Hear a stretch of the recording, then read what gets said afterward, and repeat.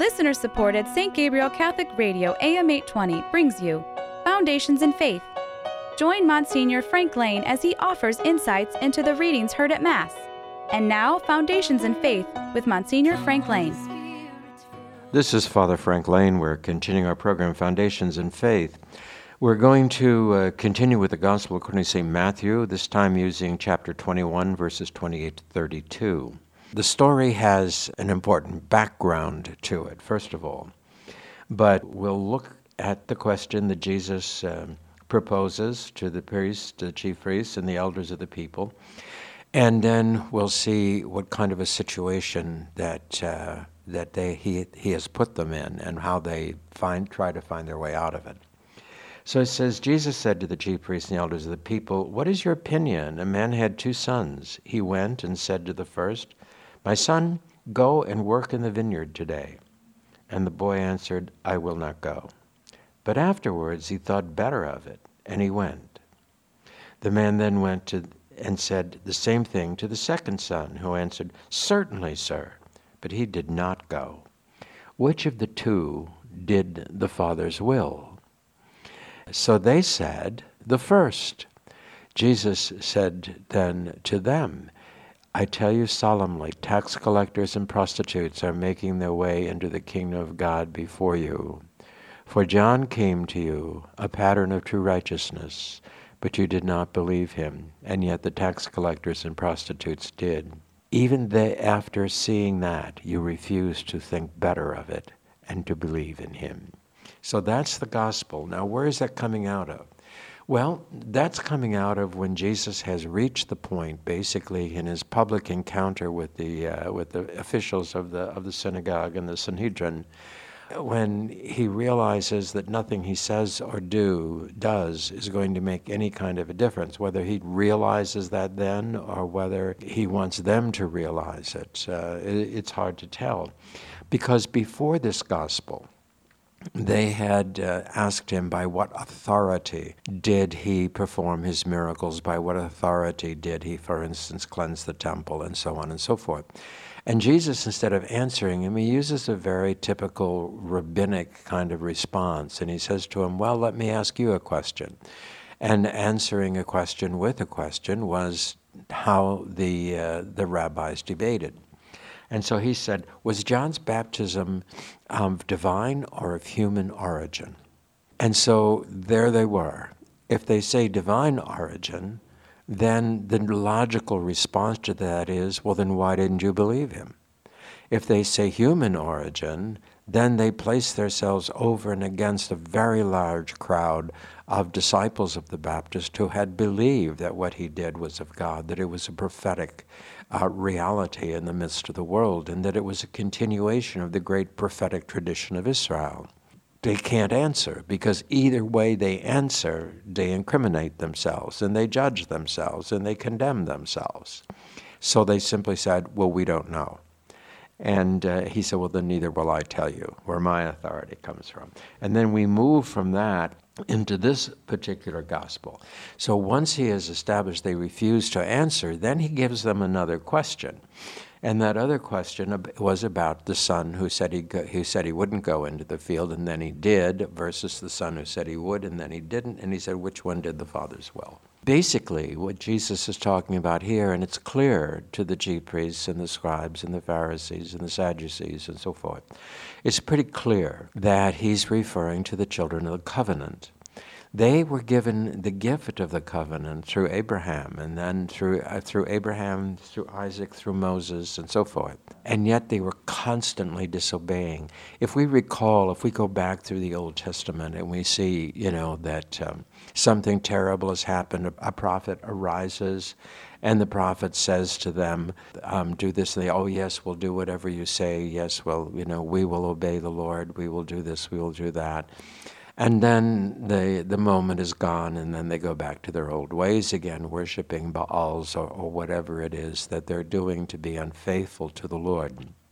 Jesus is saying to the Pharisees and the Sanhedrin and the chief priests and the elders of the people, here is how he puts it: you're never going to give the right answer. because you refuse to submit to the will of God, you refuse to submit to the word of the prophets, you refuse to live faithfully in the covenant. And while you say, yes, yes, yes, yes, yes, Lord, ultimately you don't do it. And so there was then the Gentiles. And the Gentiles whom the Jews despised. And we saw, for instance, in the story of the Syrophoenician woman, that they referred to the Gentiles oftentimes as dogs. It was the same kind of disdain that they held for the Samaritan, who had drifted away from the covenant and had kind of mixed, eclectic type of Middle Eastern religion that did include things from the covenant but was not exclusively faithful to the Lord God. So then Jesus is referring then to the first son who says, I will not go. He becomes then the image of the Gentiles. Those are the ones who rejected Judaism, and those are the ones who Judaism rejected.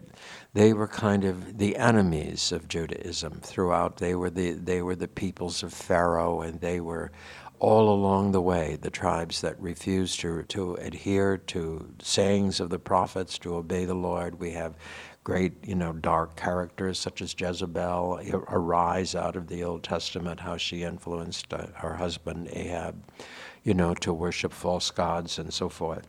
The Jews looked down upon them. And this is one of the reasons, and they looked down upon them kind of as riffraff. It was not just religious, but it was everything. And they just saw them as really lowlifes. And so Jesus is now going to use this example when he presents it to the Pharisees. They have no choice but to choose the Gentiles over the Jews. Yeah, certainly it's the one who did what the father Astor did as well. Point made, they had to conceal the point. And so in this particular rabbinical encounter, Jesus comes out very strongly, and he comes out having them in a position where they can do nothing but feed into the line that he's feeding them and feed into the paradigm that he's presenting to them. And then he goes back, and now he recalls, of course, their criticisms of him. Because remember that, he goes to sinners' houses, he goes to the home of Zacchaeus, he goes to the home of Matthew. We know that a woman of the streets comes in and anoints his feet and so forth when he goes to the house of a Pharisee. And so that's why he said, but I tell you solemnly, the tax collectors, the prostitutes are making their way into the kingdom of God before you do.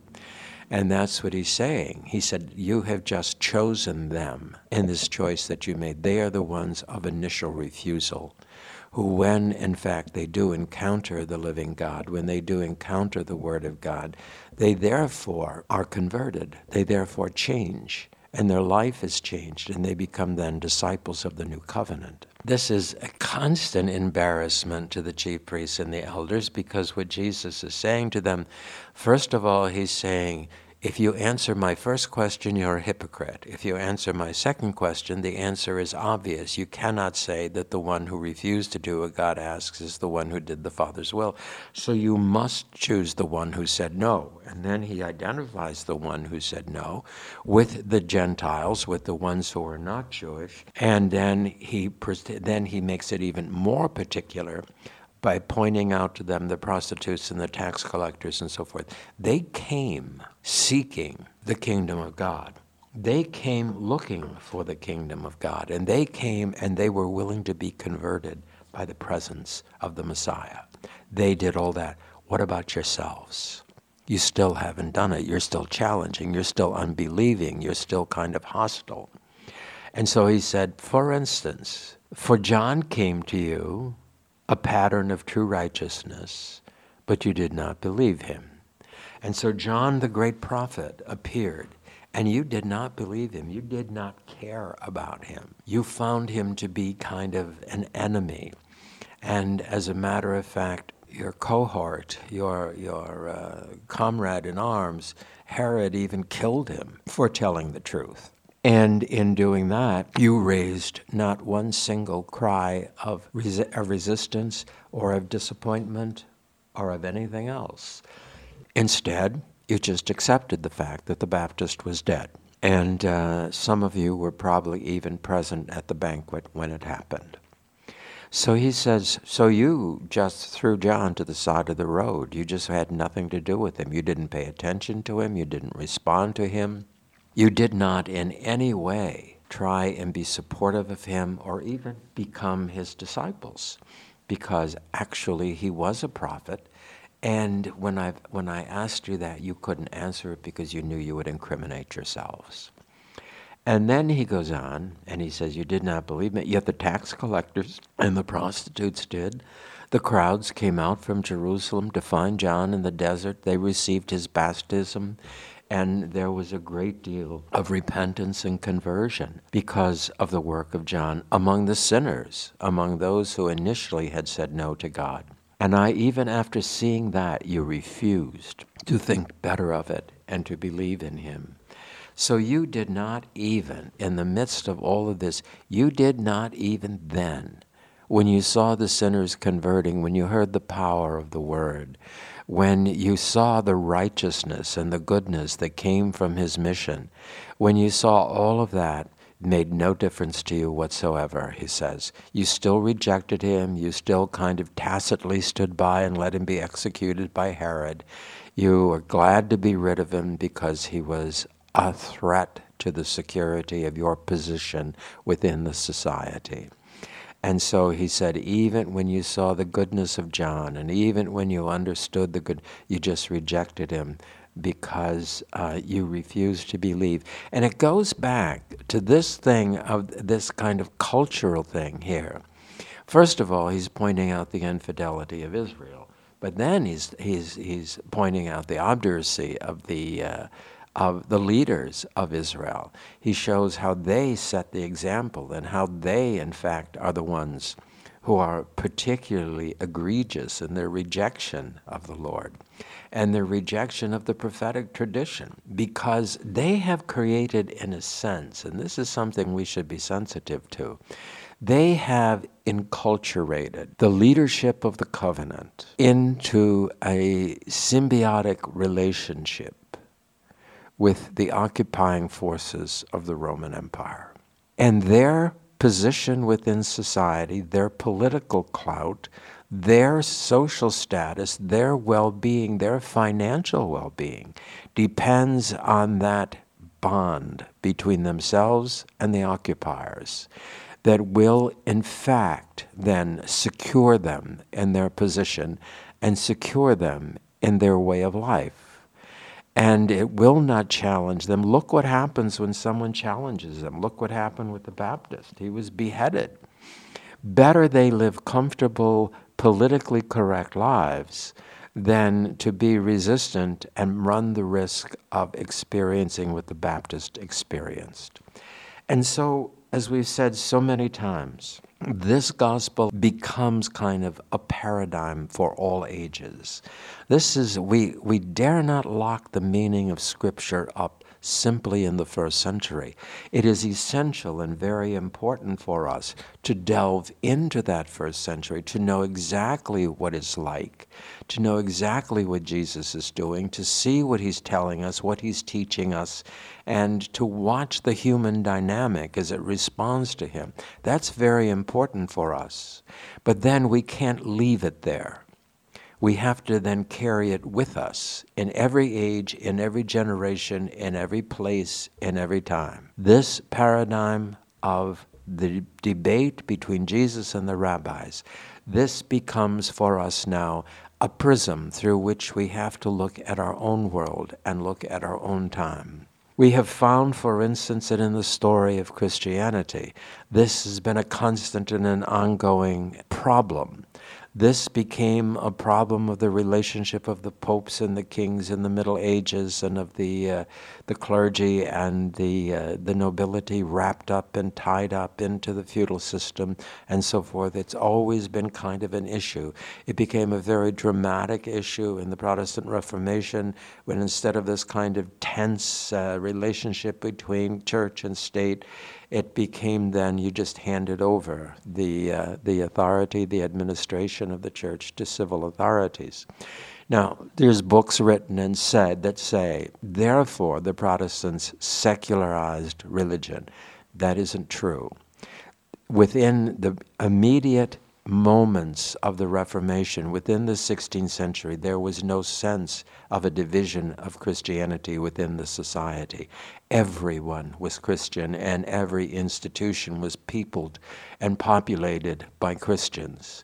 And so within the Christian community, you shift the emphasis from the parish church to the city council, from the religious to the civil authorities. You're still keeping it within the Christian community.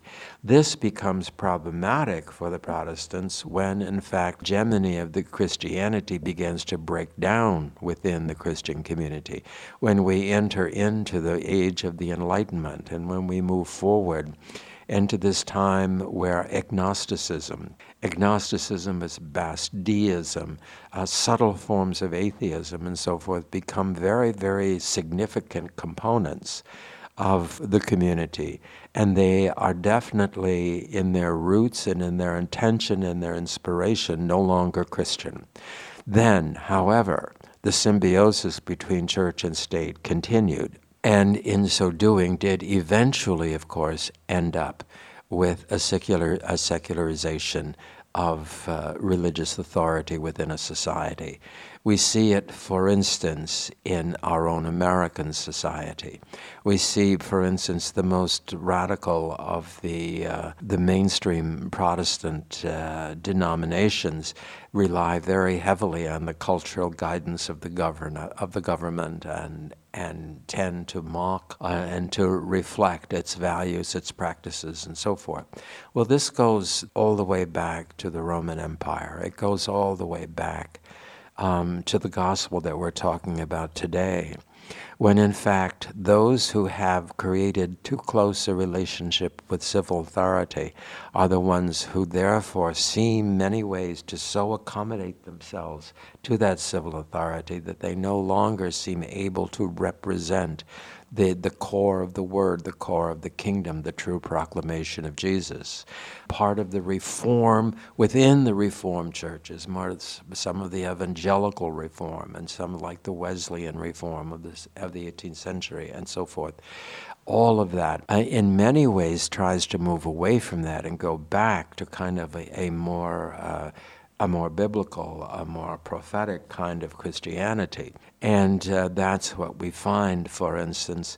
What we find then is a struggle in both Catholicism and in the evangelical church to desire to have a harmonious relationship with civil government, but they find it very, very difficult to do so.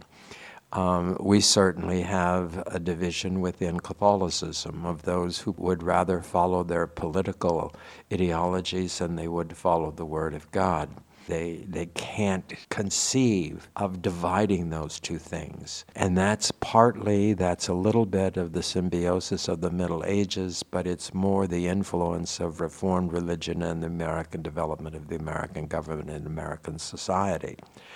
It's an interesting thing that those elements of Protestantism that oftentimes did challenge the government were the reform elements. They were not the standard magisterial churches. They were the reformed elements.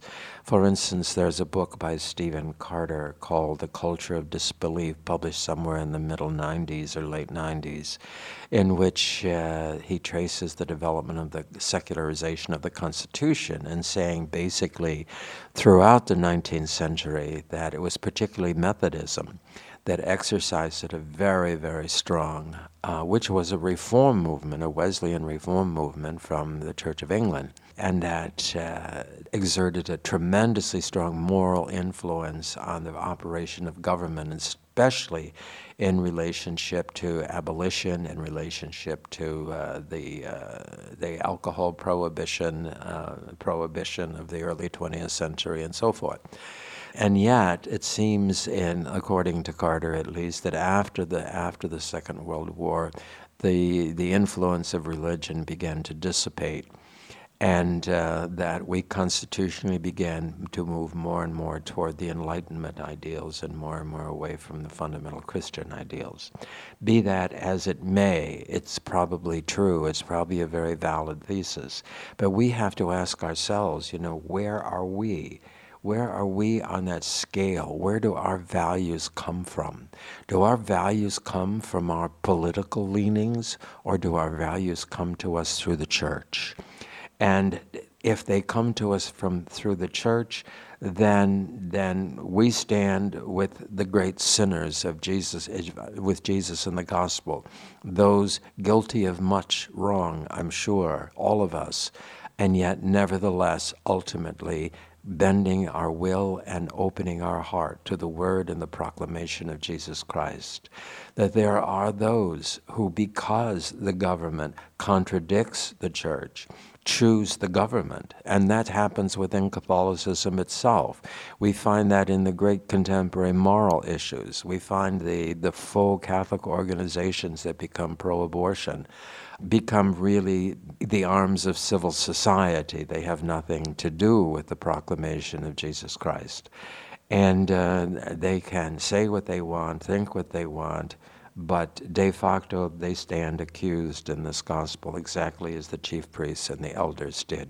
That if Jesus is God, if you believe that, then you must believe his word, and you must believe the fact that in Matthew's gospel we see so clearly the establishment of the rock, the establishment of the Apostolic College of Teachers, and the establishment of an institutional church dwelt in by the Holy Spirit from Pentecost on, which guides against error the Apostolic College in the ways of faith and morals as it navigates its way through the vagaries of time and through the vagaries of history. If we believe that, are we to say, therefore, the church has no issues within itself? Of course it has issues within itself. Of course it is riddled with sinfulness. Just as Jesus' life was riddled with sinfulness, he carried all of that with him to the cross, and the church carries that with her on her pilgrimage of passion to the cross and ultimately to the resurrection. Does that mean that she would deceive us in matters that pertain to the depth of the faith? No, she never has. And despite the rapid politicization of the papacy in all sorts of different ages and times, that somehow or other we have managed to emerge intact and with the integrity of the gospel. That's what this gospel is challenging us with. That's what this gospel is placing before us. And so in the way that it does that, it challenges each and every one of us to make these kinds of radical decisions within our own life. It becomes more and more difficult within the church to be faithful members of the church without an increasingly interior radical commitment. And that doesn't mean that we live radically in the world with all sorts of, decided to form into gangs and terrorize people. No, that's the other side. No, the radical is in my heart. The radical is in my soul. I will live my life as authentically as it is humanly possible for me to do, in conformity with the teachings of the church, in conformity with the Word of God, in conformity with the presence of God who enters into my life sacramentally over and over again and takes up within me then a very significant and important dwelling, in order that I might struggle to overcome my own weaknesses, my own faults, in order that I might be a more faithful disciple to Jesus Christ. That's where we stand in the contemporary world. And that's what this gospel then, speaking powerfully to us, tells us this is what the Lord is asking of us. He is not asking of us to be the Pharisees, to be the chief priests, to be the elders, to have this symbiotic relationship with the American government. He's not asking us that at all. He's asking us to be faithful to him and to live the covenant to the very best of our ability acknowledging our smallness, acknowledging our sinfulness, acknowledging our failures, and trusting in the mercy and the grace of Almighty God to guide us to the end of our days and into eternal life. Foundations in Faith is a production of listener-supported St. Gabriel Catholic Radio AM 820. Archives of Foundations in Faith are available at stgabrielradio.com.